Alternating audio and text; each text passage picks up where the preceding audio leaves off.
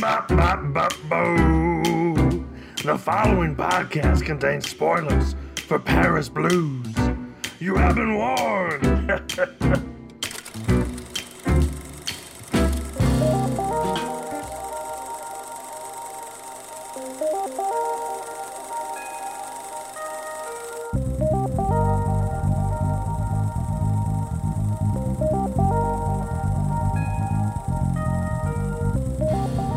I see spoilers everywhere, but I see you and you see me. 'Cause my name is Glenjamin Button, along with Miguel Magusto. Hey baby, how's it going? Hey. Okay, that's enough. That's, before it throat punches us back. Yeah. How you doing? Hey there, sexy man. How? I'm doing good. How are you? I'm good. I am swell. Perfect. We have a movie to talk about, as is the point of this podcast. Yes, as per usual. But before we get to that, Glenn, what movies have you seen? I've seen a total of 2 movies this whole week, including our movie of the week. The first one I had watched was Finch. Yes, I know what you're thinking. Are you talking about that movie with Tom Hanks? Yes, that's that one. You're correct. I watched that, and I think we actually, funnily enough, had the same review before I wrote it. I actually didn't even write it out on Letterboxd because I saw you had it written out. And it's the Chappie movie we wanted, but didn't get back in the time. But now we have it, and it was pretty great. Apocalyptic film, and Tom Hanks just decides, I'm going to build a sentient robot. Yeah. And do they survive? Do they not? Who knows? That's for you to find out. But yeah, it was fun and magical. But other than that, all I watched was Paris Blues, which we'll have to get to in a minute. Mike, I know you watched some things. I have lent you a Blu-ray for the past 2 weeks. I know. I had plans to see it today, but of course, Peacock ruined things. Buddy boy. I had another light week. I only watched 11 movies again. It's beautiful. I'm not even trying to watch this many movies. It's just happening. You're a stay-at-home dad now. It just happens. Yeah, between his naps and just when everyone goes to bed and I'm the only one up, that's what I do. The first one I watched is The Medium, which is a Thai horror film, found footage horror film from the producer or the director of The Wailing, a South Korean movie, produced it. But this takes place in Thailand, and it is essentially a possession found footage film, but instead of being like Christianity possession, it's about like shamanism possession. Yeah. So that was like a pretty interesting take. The movie overall it's fine. It's got a really strong beginning and really strong ending. It kind of lags a bit in the middle, which is its biggest flaw. But it's still a solid film. Has one of the single creepiest images I've seen in recent horror films, where the possessed woman emerges from the shadows underneath a staircase, and at first it just looks like a floating head. Holy fucking shit, that was terrifying. I still, it gives me heebie-jeebies. Chills. Yeah. But yeah, I would suggest checking that out, especially if you're a fan of horror. It wasn't as good as I was hoping it to be, but it's still really cool, and seeing, the shamanism aspect of it was really cool. Then I watched a movie on Netflix called The House, which is like 3 little vignettes, stop motion animation vignettes that all take place in houses, and they're all terrifying and weird. And like the first one is about this poor family who gets this mansion for free because they're told that the person who's built it for them is rich and just wants to get back. But I wish I had their problems. Well, no, you don't. Joke's on you, Glenn. Because then they get trapped in the house and like. Oh, yikes. Infatuated. Like the parents get infatuated, so it's just this little girl and her baby sister.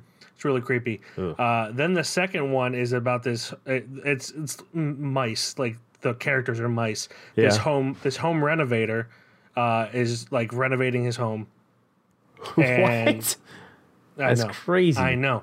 But when he tries to sell it, these people come in and then they won't leave. They just live there, and they're really creepy, and it's weird and creepy, and it's just creepy. And then the last one is like this landlord trying to work on this house, but it keeps flooding. That one's not as scary. That's kind of more hopeful than the rest of them, but it's still like it's got a lot of really cool horror aspects. Okay. So that's the house. The movie overall is okay, but it's got some really cool things in it. So it is worth checking out. It's just, nothing that's going to blow your mind or anything. Yeah. Then I watched Shanghai Noon because I remembered me and my friend Colin watched Shanghai Night in theaters a few years ago, but I never watched Shanghai Noon. A few years ago, did you? Well, like 20 years ago. Whenever it came out. It's like, where was that at? Whenever it came out. Yeah, it came out in 2000s. Yeah, we saw Shanghai Nights, and the only reason I remember seeing it in theaters, because I don't remember the movie, but I remember that the lights were on the entire time, like the cleaning lights. Oh, yeah. And it was before I worked there, so I didn't know we could just turn them off. Mm-hmm. And we all, but by the time we realized they were going to stay on the whole movie, the movie had started, and we didn't want to miss it. Yeah. So, I actually don't know if I watched Shanghai Noon. You rated it. I might have watched both. I don't remember. They kind of blur together at a certain point. Yeah, this one was. I remember liking Shanghai Nights, but I also don't remember it. So who knows? I was also like 12 or 13 when it came out, so my tastes were vastly different. But Owen Wilson, Jackie Chan, and Jackie Chan. That's all I need. Yeah. It's dumb, it's bad, but I didn't hate it. Then I watched Supernova, which Stanley Tucci, Colin Firth are a couple, and one of them has dementia. Oh, how did you like that? I liked it a lot. It's I think it's a great film. Yeah, it's not melodramatic, which I was worried it would be, because whenever there's like a movie about a couple and one of them's dying, it can be melodramatic. I'm actually writing a script about a couple and one of them's dying, and I'm hoping that's not melodramatic. I'm gonna have you read it when it's done, so you can tell me if it's melodramatic or not. I would love to. Yeah, I really enjoyed it. Stanley Tucci's great. Colin Firth is great. I think it has a overall good message, and without giving anything away, I liked it. It did not go the way that I thought it was going to go, and I enjoyed that. It was a really good movie. Yeah, I agree. Then I watched the 1939 version of The Hunchback of Notre Dame. It's just a story of Hunchback of Notre Dame. It's good. I liked it. It's got impressive effects for the time, makeup effects and everything. Great acting, especially from, I believe his name is Charles Laughton, who plays Quasimodo. Let me check. Charles Laughton. He's really good as Quasimodo. I would suggest that to people who like classic films. Then I watched, for the 1001 Movies You Must Watch Before You Die, I watched a documentary called Anvil, The Story of Anvil, which is about a metal band that was like pretty popular in the 80s, but then just kind of fell off the face of the earth. Yeah. But they didn't really. They just had shitty management. That happens. But like they're still together today. So it was just their story, and goddamn if that's not heartwarming. Like, even if you're not a fan of metal music, you'll probably like this documentary. It's a really heartwarming documentary. They're Canadian, so they're like super optimistic the whole time. Yeah. And they do have their moments where they're like, "Oh, I don't know if this is going to happen," but they're like, "Hey, we're just living life the best we can." I'm like, we're just out here doing. What's that all about, eh? I love that. I love Canadians; they're great. They are. But yeah, Anvil, The Story of Anvil is great, especially if you like are not happy with where you are in your career. This will help you you not feel so alone. Then I watched, for the 1001 Movies You Must See Before You Die, The Godfather. Rewatched it. I had seen it already. It's The Godfather. It's The Godfather. Then I rewatched Encanto because Caitlin wanted to watch it, so I rewatched that. Then for the 1001 Movies You Must Watch Before You Die, I rewatched The Godfather Part 2. It's The Godfather Part 2. So there's that. Are you going to watch 3 as well, or are you just cutting it off that? That is not in... I have not seen 3, so it would not be a rewatch if I did. That is not on the 1001 Movies You Must See Before You Die. And I've only heard bad things about it, so I don't really... too, and I feel like it's not nearly as bad as people say. Probably not. Because the thing is, what they're probably going to do is they're just going to compare it to the first two. Well, yeah. So it's probably good. It's just not as good as the first two. The thing with me is they could have stopped at The Godfather, and it would have been fine. It would have been a great film. It doesn't need a second one. Then they made a second one. Obviously, I wasn't alive for this to happen, so I had no opinion of this being made because it was already made by the time I was alive. But this ended in a way that it didn't need another one. It didn't need to continue. So I really don't see what else they could say with it. It's it's strange like that. And Understandable. I know Sofia Coppola is in The Godfather Part 3 and is not great in it. She's a great director. Heard she's not a great actress. But that's usually how it goes. Then I watched a documentary called Flea, which is about I sent this to you to try to watch it as well. And I will. It is a documentary that is about an Afghan refugee from the 80s, the first time that there was a war there, and just his life. And because it involves some subject matter that's kind of delicate, in order to protect everyone, for the most part, it's animated. Anytime you see a person on the screen, it's animated. And they intercut some stock footage with it about the events he's talking about and everything. But it's an incredible documentary. I really enjoyed it. It's probably going to be nominated for one, if not multiple, Oscars. We'll know by the time this comes out, but this is the day before they're announcing the announcements or the nominations when we're recording this. But yeah, I really enjoy that. Then I watched Paris Blues, which we're going to get into right now. Some motion pictures move you deeply, others not at all. Some pictures you love, some you hate. Here is one which is bound to catch you up in its different kind of love story. You might call it a love spectacular. So intimately exciting, you feel it's happening to you. Paris Blues. Paris Blues. During the 1960s, two American expatriate. That's what I said, Mike. I didn't stutter.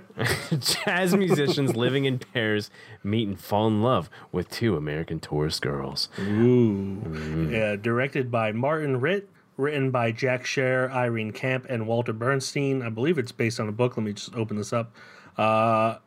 It's adapted by Lula Rosenfeld, based on the novel by Harold Flender, starring Paul Newman, Joanne Woodward, who is married to Paul Newman, or was for 50 years, from 1958 to 2008 when he died. So that's a little fun fact. Sidney Poitier, Diane Carroll, Louis Armstrong's in a bit. Barbara Lage, whatever you want to pronounce that the correct way, and then Andre, a bunch of people. Most of the people we don't know.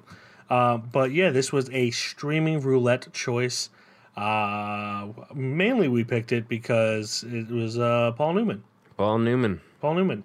Which, during this movie, I had realized he looks... Yeah, how obviously you got friends who look like celebrities in certain ways. I have a friend, Sean, who looks strikingly, just remarkably like Paul Newman, and not as muscular, just looks pretty much just like him, and I never noticed until this movie for some reason. Yeah. I guess maybe because I only ever saw 3 Paul Newman movies, but this one I was like... And some of them Sean, were when he was older. text you. Yeah, I was like, Sean, I'm going to text you real quick. Hey, you look like Paul Newman. He's like, never heard that Sean, before. do I?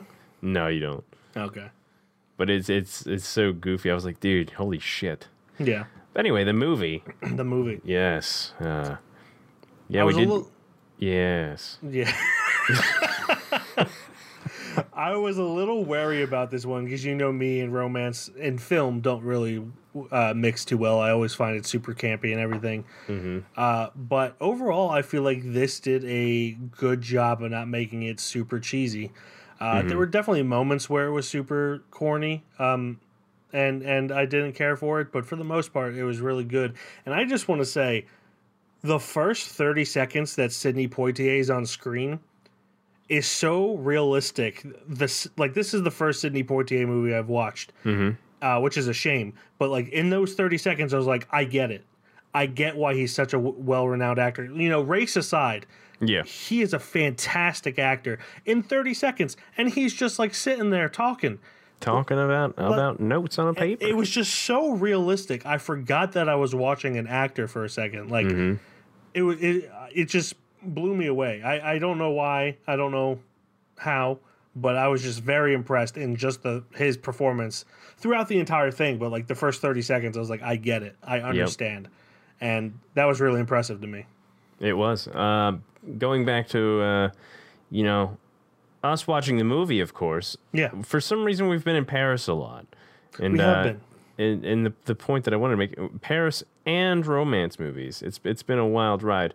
What this kind of did was... Oh, yeah, Interview with the Vampires in Paris, too, right? Yeah. Yeah. I just don't know what's going on. This definitely could have went campy. There's the 60 movies. It's in Paris. It's, you know, two dudes fall in love with two different chicks. It could have went bad, but it never fully dove down into the bad. It did stay its course. I like how in the beginning Paul Newman was actually going for what's her Carol? Diane Carroll. Oh, Diane Carroll's last name. character. What's her character's name? Connie. Connie, yeah. He was actually going for Connie in the beginning. Very progressive for the 60s, Yeah. by the way. A white man going for a black woman. Like, Yep. And I was not my expecting favorite that. part about the whole like first interaction is like he's like talking to her and she's like, oh, I'm just waiting for my friend. He's like, oh well, he's like, well, where is she? Oh, she's a white girl. He's like, oh well, you know, all these white girls look the same, so it's gonna be a little tough. It's just fucking hilarious. I did not expect that at all. I'm like, he is right. Maybe I misheard, but I had subtitles on and I thought I read it. Didn't he say all you white girls look alike?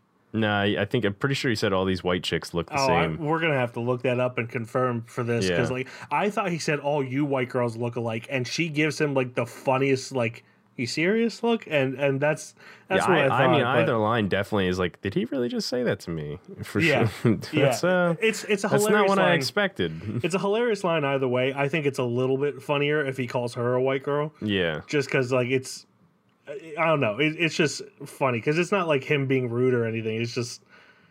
I don't know. I just thought it was funny, but I hope it's the one that I heard. But you know, you never know.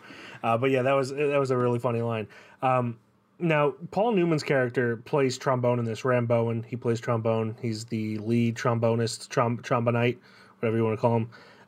And I played trombone for 6 years. I want to say 7 years Oh, wow. in high school and middle school and all that. And the biggest thing that always irritates me in movies is the actor that they have playing trombone is never coached well and always holds it incorrectly. And Paul Newman was holding it correctly the entire film. I was just Oh, like, was he? Well, he also had Louis Armstrong in front of him. yeah. I was just like, thank God, because that would have driven me crazy if I had watched this entire movie and he was just holding it wrong. They every single time it's in a movie, they have like the part that goes on your shoulder standing straight up and the slide being like parallel to the ground when it should be perpendicular to the ground. And I just that saved me a huge headache. I knew I was in for a good movie. Much better time when A much better time people when were that doing happened. things correctly. Yeah. I haven't even touched a trombone in 12 years, but it still bothers the shit out of me. I'm just Yeah. like, it's not how you hold a trombone. Please handle the brass correctly. Exactly. So yeah, listen, I do have to get something off my chest. Okay. I miss the days when it only took less than 2 weeks to just fall in love with a person. And you could Oh, yeah. just spill the heart and beans and soul to Well, I mean, somebody and just... if I'm honest, if Diane Carroll came up to me looking like that and was just like, hey, I don't want to be around you, I'll be like, I want to be around you. well, that's the thing. I have to be around you. It's just... Not only is it in the Yeah. script, it's in my life right Because now. Diane Carroll is absolutely gorgeous in this, and Joanne Absolutely. Woodward is as well. But I don't know. I was just captivated by Diane Carroll. Yeah, I couldn't tell you why. You know, I mean, it's the hairdo on It's the Joanne hairdo. Woodward for sure. yeah, it reminds kinda me what- of my grandma a little Yeah, bit. it's rough. That's why all those Yeah. white chicks look the same. Yeah, because they all That have haircut. That haircut. But yeah, it is funny how they all fell in love with dudes. That's when it started like going downhill for me. Is when they were like, oh, we're gonna give up our lives and move back to America for these two women we met 2 weeks ago. I was just like, don't end that way. It doesn't. It doesn't make sense for you to go that way Yeah. in this film. Like, you guys are so strong on your music that it would just ruin the whole movie for you to settle. Not Yeah. that these women would be settling, No. but compared to your careers, settle for a normal life. Mm-hmm. And they almost set it up for that, like Yeah. you know. I was really mad for 10 minutes towards the end. And then when they revealed that that wasn't going to happen, I was like, oh, thank God. Paul Newman's character during the whole time, he's very very handsome, very brooding, very kind of a dick at sometimes, but he's very charming. And he uses that charm, but he uses that dickishness at the same time. And this manager gives him not the answer he exactly wanted at all. And so he's like, you know what? Fuck it then. I'm just gonna go. I'm just gonna go to America. Yeah. It's just so it almost got to that point at the end there where he's like, you know what, dude, I'm just gonna go home with this girl because that's just how it is. Like, they don't want me. You know what? I don't want them. Mm-hmm. So he basically he would have went back for the wrong reason, then he would have regretted it. Yeah, and it would have been bad for both of them too, not just him. Mm-hmm. Whereas where Eddie, Sidney Poitier's character, he was a little more content with it, but I still felt it was wrong for him. Mm-hmm. Maybe not as wrong as, actually definitely not as wrong as it would have been for Ram, but it was a little more believable. They had a little bit better chemistry, whereas for Paul Newman, it felt like more of a fling. Yeah, she was even giving him. Connie was even giving Eddie reasons to want to go back and stuff like that. And he's like fighting off the temptation, even though he wanted to. He was fighting off the temptation more than Paul Newman's character was at all. Because, Paul Newman didn't have any temptation to go back, where Connie was giving him the temptation to want, like giving him reasons to want to be there. Like to fight along with where his race and everything. Where Ramboan just even if he did go back, he didn't have any reason or want to go, other than, of course, Joanne Woodward's character, whose name is blank, Lillian. Lillian, yeah. Mm-hmm. Other than her, and then he would have regretted it, and it just would have been bad. So I'm very much glad it went the way it did, at least for. Oh yeah, and being a film back then, it could have easily gone that other way too. But all the performance in this really are really good. The one that surprised me, and this isn't because I expected any less of it, but he's a musician, Louis Armstrong. Very much so. He was great in this. His you know what scares me about, like, at least brass instruments, is that anytime anybody's playing it, I'm so fucking scared that somebody's eye is just going to pop out how hard they're blowing. That's because there's that one player, there's a guy who plays a brass instrument. I think he plays trumpet. I don't know his name, but like he can make his eyes pop out, like the Guinness Book of World Records, people that can do that. He can do that and does that sometimes. It's so scary. And then Louis, his eyes aren't popping out, but they're a little bulgy. I'm sitting there like, yeah. But when he's gonna see his retinas hit the ground, when he's like. When he's doing like the solo battle with the band, and he just keeps like turning to people and just like staring at them, like, "Are you gonna go? I don't know. What you do? You should go." His facial expressions throughout that entire sequence in the jazz club are so hilarious. I was just laughing. Yeah, he was definitely having a ball during all of it. Everybody looked like they were having a ball for sure. Yeah, it looked like a fun place to be. Mm-hmm. Like film set aside, it just looked like a really fun time. Mm-hmm. And most of the time, when I'm in a club, I'm not a people person. I like being at home. I don't like being surrounded by people. I don't even like going to the movies when they're sold out. Like I will, but I don't like it. But I would have had a great time in that jazz club. I think it would have been a fun time. Yeah, for sure. Yeah, no doubt about that in the slightest. Mm-hmm. How did you feel about the whole? Paris is really kind of just over romanticized. It's this. I guess the city of love. I thought it looked kind of shitty in this movie. It did. Like not in like a just fucking. I was in a Discord with some of my friends watching this movie, but I was mainly paying attention, obviously, to the movie. Mm-hmm. And like they're just playing their games. I'm sitting there watching, and I'm like, boys, let me ask you a question. Would you wear high heels on cobblestone roads? Nope. They're like, what the hell are you talking about? I'm like, this girl just broke her ankles just now, and she's fine. Like, what?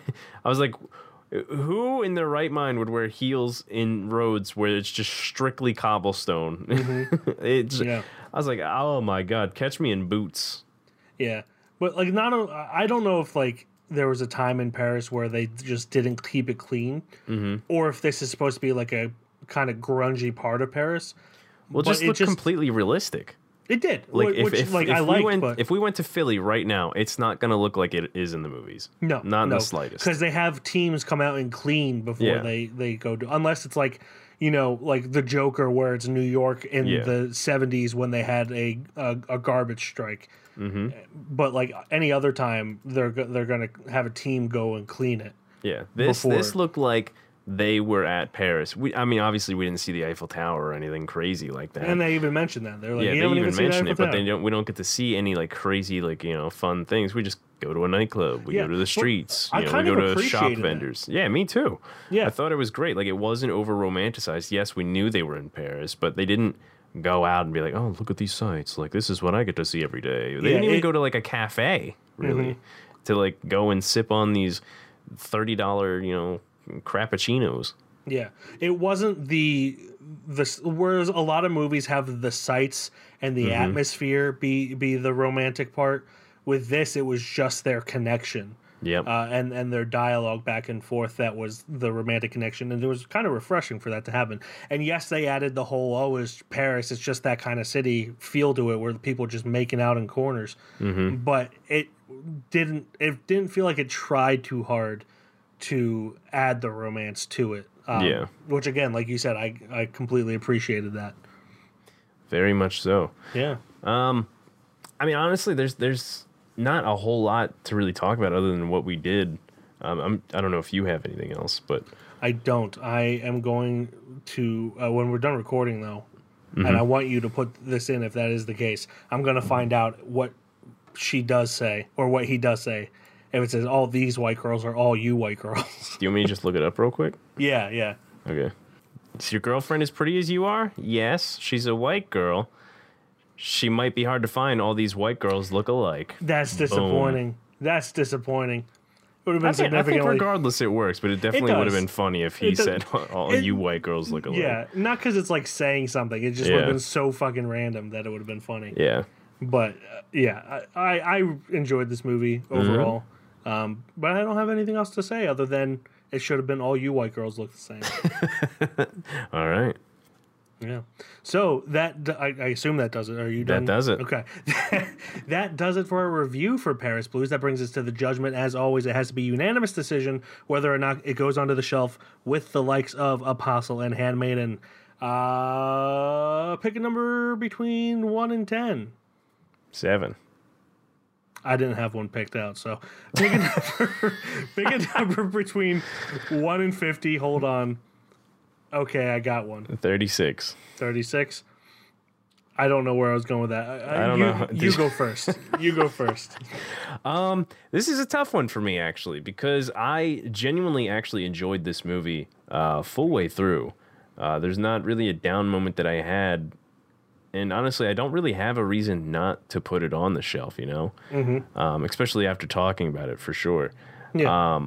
No, I genuinely enjoyed it. Paul Newman was great. Sidney Poitier was great. And everybody. Louis Armstrong bulging his eyeballs out was fucking great. It wasn't overly romanticized. It could have been bad, but it wasn't. It was just a good watch. Yeah. I would agree. I think it's got great music, great performances. The writing's great, even though I think I could have tweaked a line a little bit better. I'm not going to get over that, by the way. I don't blame you. But I do think this goes on the shelf. I think it is worthy. There we go. All right. So, Paris Blues goes on the shelf with the likes of Apostle and Handmaiden. That brings us to next week, which next week we're going to be releasing the nominations for the Stonies, the second annual Stonies. So, we are not going to have our normal format. The following week after that is going to be the actual Stonies ceremony. Both of those will have videos on our YouTube as well. Yeah. If you want to check those out rather than the audio, it will have both audio and video on YouTube. But 3 weeks from now, 3 weeks from now, we are going to watch a movie that admittedly very hard to find. Oh boy. You already know this, Glenn. I do. Stop I hamming it have up. to act. It's very hard to find. You will have to pay for it, but it's such an interesting movie that I feel like we kind of need to watch it. That is going to be On the Silver Globe, which is a Polish film directed by Andrzej Zulawski, however you want to pronounce that. It is written by Andrzej Zulawski and based on the book by Jerzy Zulawski. I don't know if they're related, but that's that. It is starring Andrei Surin, Jerzy Trela, Grazina Diaglag, and Valdemar Kaunaki. And it is a team of astronauts land on an inhabitable planet and form a society. Many years later, a single astronaut is sent to the planet and becomes the Messiah, or a Messiah. So the reason I'm picking this, by the way, you can find it by typing in On the Silver Globe rental or streaming or whatever, and it will take you to a website that's like Eastern European films or something like that, and you'll have to pay $30 to download it. I already did that, so Glenn doesn't have to do that. But He is a godsend. honestly, like our audience, I don't normally talk about our audience, but it's small enough where like, if you want to message us, I could just send you the link. But don't tell anyone. Don't tell anyone. They are restoring this, but when it was being filmed, the Polish government thought it was a condemnation of their reign. So they shut down the production and then started it up again like 15 years later. And it's got a whole story. It's not even completely finished. It's got some voiceover about what should be happening. There's a company that's currently restoring it. And once it is restored, I'll probably rewatch it, with the final scenes. I believe that's what they're doing. But yeah. So I apologize to anyone that can't afford that, but yeah, can just hit us up. You don't, just help us. just hit us up and we'll send you the link. To nie my zagubieni jesteśmy w kontemplacji świata. To on zagubiony jest w naszej kontemplacji.